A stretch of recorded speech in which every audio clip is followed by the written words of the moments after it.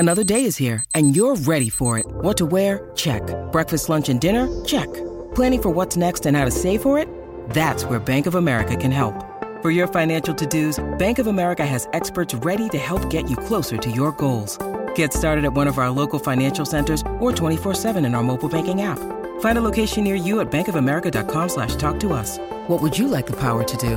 Mobile banking requires downloading the app and is only available for select devices. Message and data rates may apply. Bank of America N.A., member FDIC. With threats to our nation waiting around every corner, adaptability is more important than ever. When conditions change without notice, quick strategic thinking is crucial. And with obstacles consistently impending, determination is essential in overcoming them. It's this willingness, decisiveness, and resilience that sets Marines apart. With our fighting spirit, we don't just fight battles, we win them. Marines are the constant our nation counts on to fight the unknown. And through adaptable problem solving, we do just that.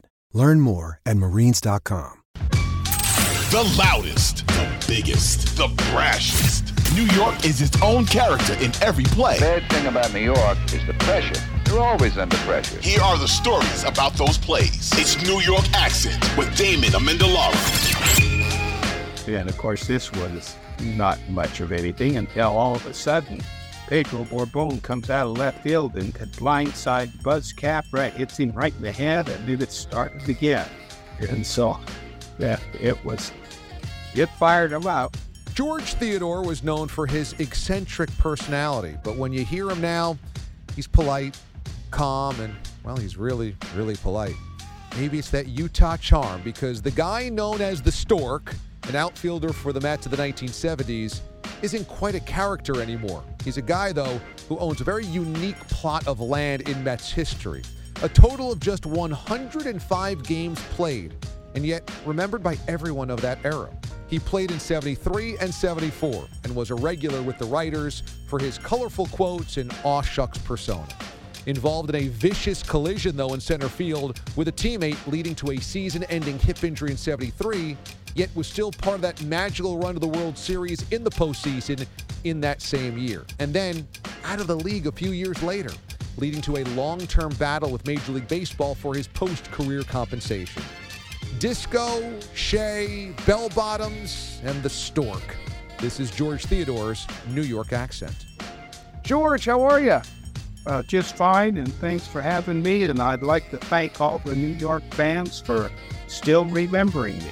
You know, one of the fans, I was reading a thread of fans of yours, and they said the back of your baseball card says he loves marshmallow milkshakes. I want to know if that's correct, factually incorrect, and if it's correct, where do you get a marshmallow milkshake? That is correct at one point. Now they're too rich for me. Okay. Yeah, you can get it just about any place, from Arctic Circle to Dairy Queen. So all of that. Anyway, that was part of the things that were, when I initially signed the contract, they gave us a questionnaire. And I thought, oh, this is fun. I'll just write all these different things. And I didn't realize they're going to follow me throughout my whole You grew up in Utah, and at that time, when you were growing up in the 1950s, there was nearly no baseball players, major leaguers, that had ever come out of Utah. When you were being scouted, was it unique and rare for Major League Baseball scouts to make it out to Utah? Very rare. And we did have, like, Herman Franks is from Utah, Fred Sanford, and they were prominent major leaguers at one point. But not many people get signed out of Utah. And so in 1969, when the Mets drafted me, Tom Kilgore, our third baseman at the University of Utah, and a pitcher, Von Oplis from West High School, that was very unusual. So Roy Partee was the scout, and I guess he'd followed us a little bit, but I don't know why, but very rarely did people from Utah sign. I love the story about when you were drafted. You didn't know you were drafted. This was back in the day where it wasn't like you had a text on your phone or somebody, a GM calls you up, or you could read it on the internet or watch it on TV. You had no idea. A month went past the draft and you still had no idea you were drafted. How surprising was it when you finally got that phone call? Well, I didn't think it was real. And so finally, and I had heard that I was drafted, and I'm saying, well, what's next? And a bird dog scout from northern Utah called me and said, are you interested in signing? And I said, well, sure I am. I'm ready to go. He says, well, what will it take to sign you? And I said, oh, well, I hadn't thought about that. How about $3,000? That'll pay for my year in graduate school if I don't make it. And so he said, okay. And that was that story. Quite a different world. Hard to imagine a player getting drafted today and not knowing until 30 days later that it actually happened. So you come from Utah and you're drafted into the Mets organization. Was it at all intimidating thinking about going to New York to begin your career, which is such a totally different world than where you grew up and knew?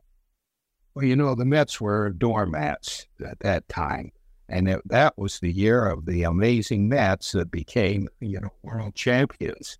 And so I really didn't see things in perspective like that. I just said, boy, this is a chance to play professional baseball, to do some traveling, to go around.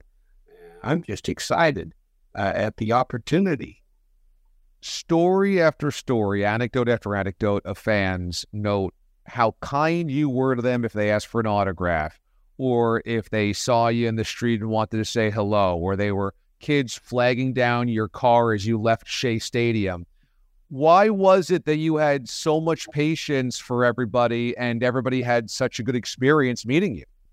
For me, it was kind of natural. I enjoyed the limelight. I enjoyed meeting with people, sign an autograph or so. I like to sign autographs, and it was actually a release. The pressure of playing baseball and competing is so intense that just that human interaction and the autograph signing and pictures, I think to me it was actually a release too. That's so interesting. Now, you were known as the Stork. You stood 6'3", and at that time, that's incredibly tall for a Major League Baseball player. People still say it to this day to you. Do you embrace the nickname? Do you like the nickname? Well, first of all, 6'5" when I started. Oh, 6'5", okay. I shortchanged it 2 inches. I got the nickname from Jim Gosler when we were teammates in Tidewater. I say the story. He saw me holding a baby, and he says, there's the Stork. Now, that's not true. But for some reason, some people were calling me the Crane or the Big Bird or so, and he stuck me with the Stork. And it was endearing, and people related to it. And so, yeah, affectionately, I enjoyed it. And to this day, that's me. Your personality is eccentric, and you always had these great quotes, these colorful quotes to the media. And some have thought that you were the inspiration for Kramer, the infamously eccentric character from Seinfeld. Any truth to that? No, but I relate to him. You do. When you watch Seinfeld, you see some of yourself in Kramer? Well, sort of. Let's just put it. What parts can you relate to when it comes to Kramer? Well, I don't know. He's just exuberant, spontaneous. So things like that. I think at the time when you were playing for the Mets, 73, 74, it might have been a different era where an athlete's quotes aren't taken so seriously as maybe they are today, or maybe going the opposite direction where today, because of social media, so many athletes say so much more that more is accepted. But when you had an outside-of-the-box personality back in the 70s, did you find resistance to it, or did you find that people had a lot of fun with it? I found a lot of fun, and found certain sports writers and media who had fun and saw baseball as a game. not really a profession yet to be so intense, such as Maury Allen at the post. He always was great to me. And Dick Schaap, too, was great. So they kind of had fun, and I had fun with them. It was a lot different era. Sports writers, I know there was one sports writer, Ed Green, who told me, said, kind of stay away from him. He's kind of a tough one, all of us. But most of them were really positive and just getting their story. You were part of the 73 Mets, which are celebrating the 50th anniversary this year, going to the World Series, ultimately losing to that dynasty of the Oakland A's that won 3 in a row. But when you were there, you were learning from Willie Mays. You were also learning from Yogi Berra, the manager.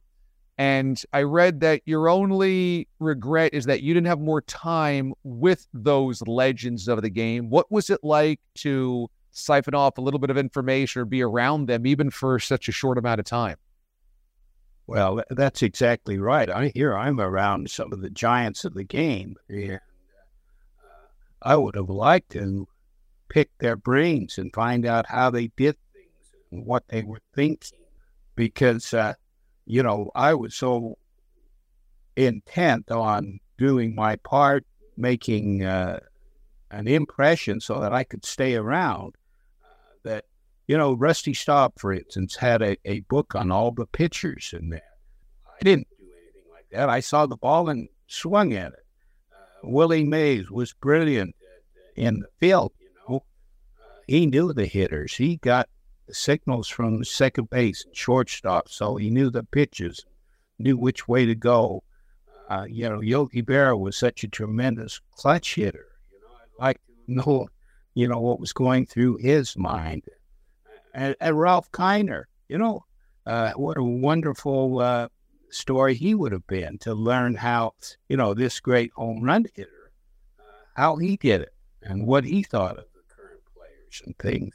So that's kind of the regrets that I had. But, when you're in the middle of playing and fighting for a position and fighting to stay around, you don't get to see that historical perspective. Yogi has all these yogiisms that make him seem like he's a Yoda-like figure, and yet I'm guessing there was a very pragmatic, sensible, logical part of Yogi Berra that we didn't see because we only read the crazy quotes. What was he like as just a baseball X's and O's guy? I didn't have much interaction with him specifically. He was a good manager for me in the sense that he didn't put extra pressure on you. He put you out there in your position and kind of expected you to do what you were trained to do. But he had some good people around him that helped him when to change pitchers, when to, pinch hit and things like that. For a young player like me, even though he was good for not putting pressure on me, he was also brought up with the Casey Stengel idea of platooning. And for young players, platooning is kind of tough.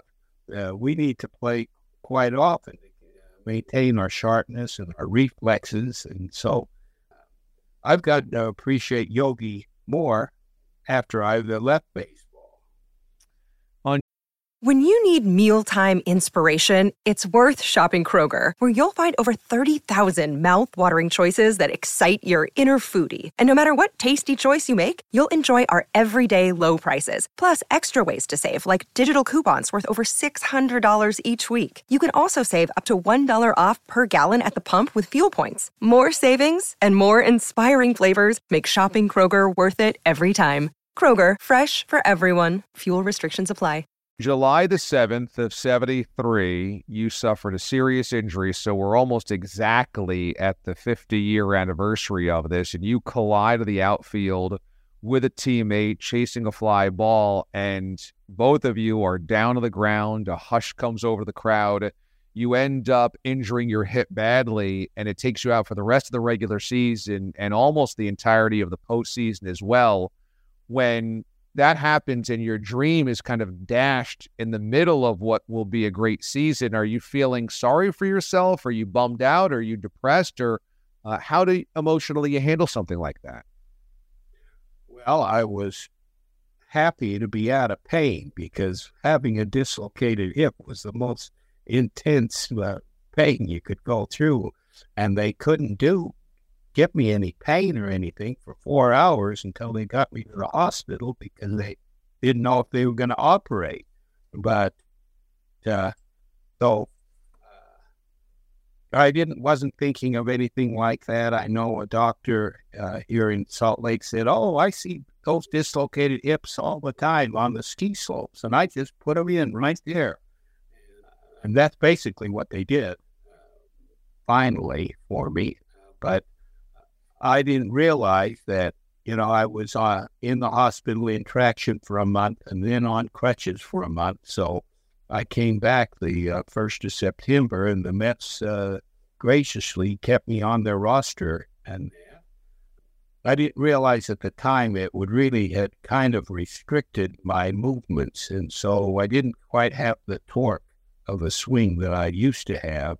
And so, I'm kind of sad because it really changed my life, changed my baseball career.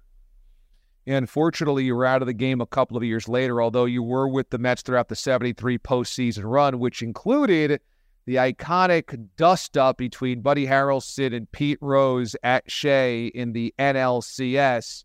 Take me through that confrontation, because those are two guys that will not back down to anyone.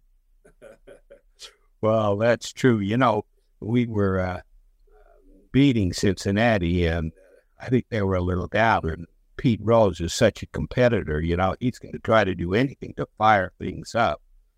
And so when he tried to break up a double play and slid into Buddy, Buddy took offense. And, he's a little hot-headed as well. And so they had words, and of course, Pete grabbed him and pulled him down, and the both benches emptied, and of course I was out there too, grabbing an opposing player. That's what you're supposed to do in a fight: grab the other team and just wait.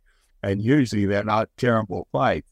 And of course, this was not much of anything until all of a sudden Pedro Borbon comes out of left field and blindsides Buzz Capra, hits him right in the head, and then it started again.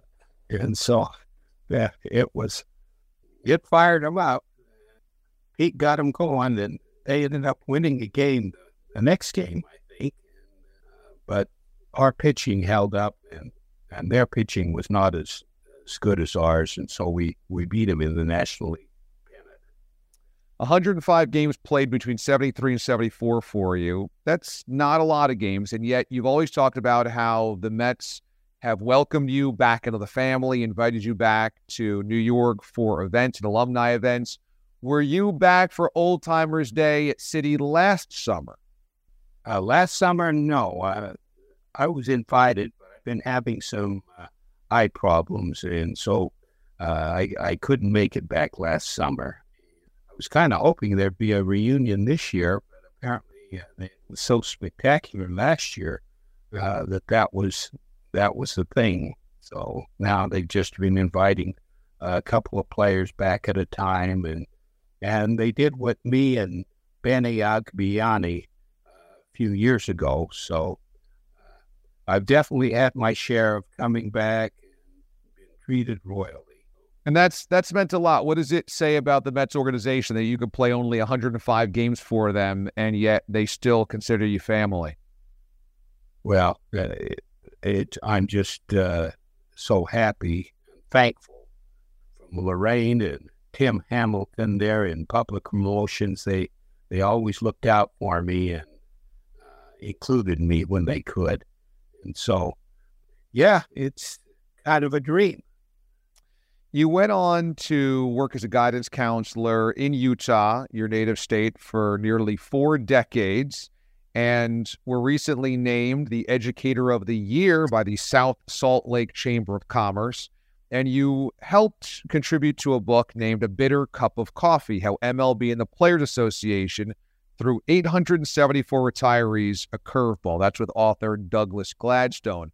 And this is about how before modern era and new collective bargaining agreements, you guys were kind of out on your own if you did not play more than 3 or 4 years of service time. And so what did you expect might be your pension, and what was the reality for Major League Baseball? I had no expectations. You know, Marvin Miller was hired in the 60s to be the head of our union, and he really revolutionized things and said, got things that we deserved that we hadn't before. And myself playing, I wasn't thinking about that. I knew that it took 4 years of time to get a pension, and I only had 2, but I know Marvin Miller regretted one thing in the 1980 collective bargaining agreement, and that's that he didn't bring those players previous up into include them in the current agreement. And so, you know, the current agreement was, I think you had to have, instead of 4 years, 38 days to get a pension, and 1 day in the majors to qualify for the medical program, something like that. And so it would have been nice to be included in the pension. There would have been a lot of money. And Major League Baseball, about 35 years later, recognized that they wanted to help all of us players with less than 4 years experience. And I think at one point there was over 1,000, and now it's down to 400 or less. And so they gave us an annuity. Now, annuity, it's great, get a few dollars every year. However, it's not like a pension that you can pass on to, say, your wife or family or so. But I'm happy to receive that, too, that they didn't have to do that, but ethically, it was the right thing to do. And so it sounds like you felt, and maybe other players alongside you, that along the way there should have been done more from Major League Baseball. Have you run into frustration that baseball has not recognized you guys and what you put in more than they have? I just accepted the rules at the time and didn't even think twice until Doug Gladstone did his research and said, hey, this isn't right. And he's the crusader who really got all of us pre-80 players, into the fold at least. And so, it was something that I wasn't really aware of the politics or the collective bargaining, those kinds of things from the establishment. So all of this is kind of new to me. The title of the book, A Bitter Cup of Coffee. It doesn't sound like there's much bitterness in your voice, no matter what we talk about, the brevity of your career, the injury, and now the pension. But do you have any bitterness? Not really. I had so many wonderful experiences, and that I feel blessed in many ways. But I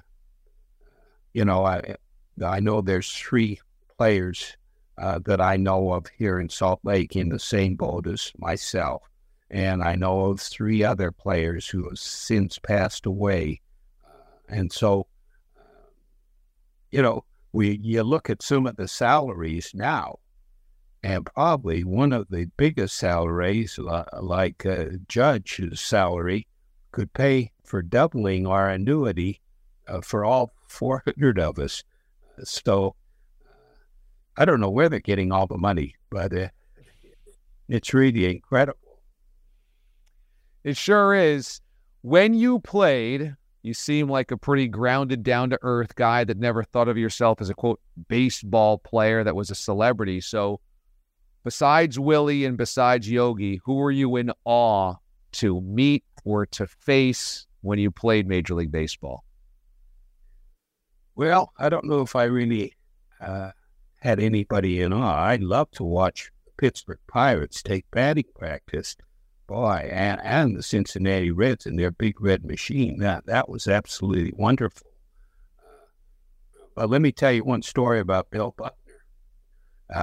Bill Buckner came up with several of those Dodgers at the same time, from Russell and Lopes and Garvey and Bobby Valentine. And here I had got a single, and there was a man on second too. So I was on first, and the man on second, and Bill Buckner was the first baseman, and he's playing behind me. And he was a great player. He was a great fielder and really a wonderful hitter too. But I'm leading off, and here's Buckner right behind me saying, "Hey, better, hey, better, hey, better, hey." I'm thinking, this guy's as loose as can be and relaxed. And that's my main memory of Bill Buckner. Was it hard to hit it, Shea, with the planes roaring overhead? I kind of tuned them out. And so that wasn't necessarily bothering me. But, what was hardest was the whirling winds and knowing how they could play havoc with the ball and be able to, my main position was first base, but I had to learn to play outfield. So being out there in the outfield with those swirling winds and trying to judge what's going to happen, that was a real adventure. You are tall, so you stand out. It's the 70s in New York. You're a Major League Baseball player. Did you ever hit the clubs, discotheques, a Studio 54, something like that? No, I was not into that scene at all. So there was a whole different world of the New York 1970s going on, and you were like, that is not my world. Well, it wasn't that it wasn't my world. It just hadn't become a part of it yet. And Dick Schaap did a story on me, and he took me into Harlem, into a nightclub there. We're watching it, and that was the closest I came to a nightclub or so. How does the experience of the Stork going to a nightclub in Harlem in the 70s go down? Is there any funny stories out of that night? Well, I don't know. I just felt natural and kind of fun. Enjoyed the show and enjoyed the people around, and of course, Dick Schaap was always fun to be with. He was a good host, huh? He was a good host, not only on TV or in front of the camera, but also in genuine, just everyday life. Tremendous. And I was so sad when I found out he had passed away, I guess from an infection after getting hip surgery or something. Yeah, he was a legend. Well, George Theodore stands out for being such a memorable member of the New York Mets of the 1970s, a member of that 1973 National League pennant-winning Mets squad. And as I mentioned before, it's an interesting read, the book about the number of baseball retirees that are right now getting thrown a curve by Major League Baseball. It's called A Bitter Cup of Coffee, how MLB and the Players Association threw 874 retirees a curveball, by Douglas Gladstone, the author. George Theodore, our guest here on the show. George, this is so much fun. Thanks so much for joining us.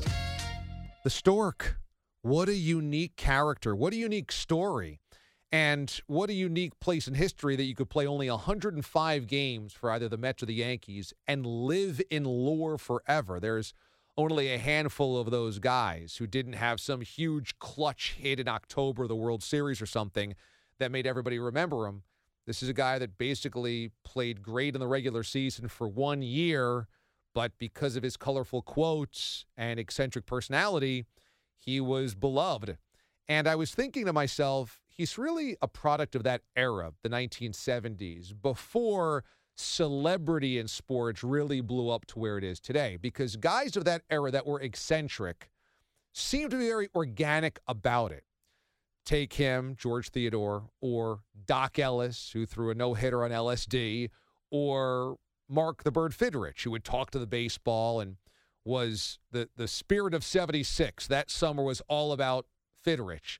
These are guys that became part of the culture at large because people saw that they, I think, were authentic in their, quote, weirdness or their eccentric personalities or their outside-the-box character.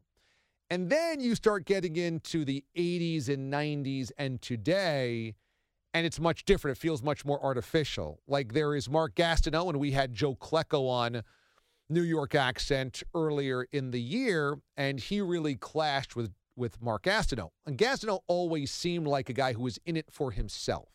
It wasn't because he was just naturally eccentric that he did the sack dance. It was because he wanted the attention on him. He wanted the celebrity. He wanted the notoriety. And then it evolves to today where you have guys like Antonio Brown or Ocho Cinco who clearly are, quote, eccentrics, but so much so that it feels created for the media, created for social media, created for attention so that they can leverage that, I suppose, into endorsements or social media followers or new salary or whatever that is, that it definitely feels created instead of natural. And so there's been an evolution of the eccentric athlete. I still think there are those out there, but they're harder to come by from an authenticity standpoint because now I think you wonder, what is a creation and what is who you really are? And maybe that's actually just part of social media in general. When we see somebody on Facebook or see somebody on Instagram, we wonder, is that who you really are, or is that just for the camera, for the filter, for the gram, as they say? And it's definitely filtered into professional sports.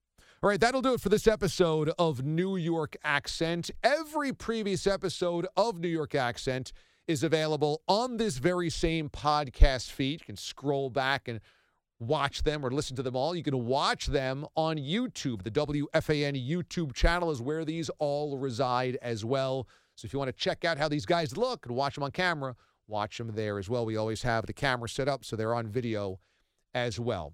Thanks to executive producer Bryce Gelman.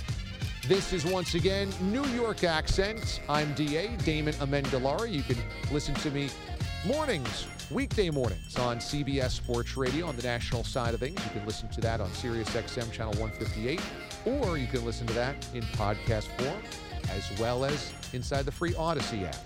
Have a great rest of your week, everybody. We will see you next Tuesday. And New York Accent is an original Odyssey podcast.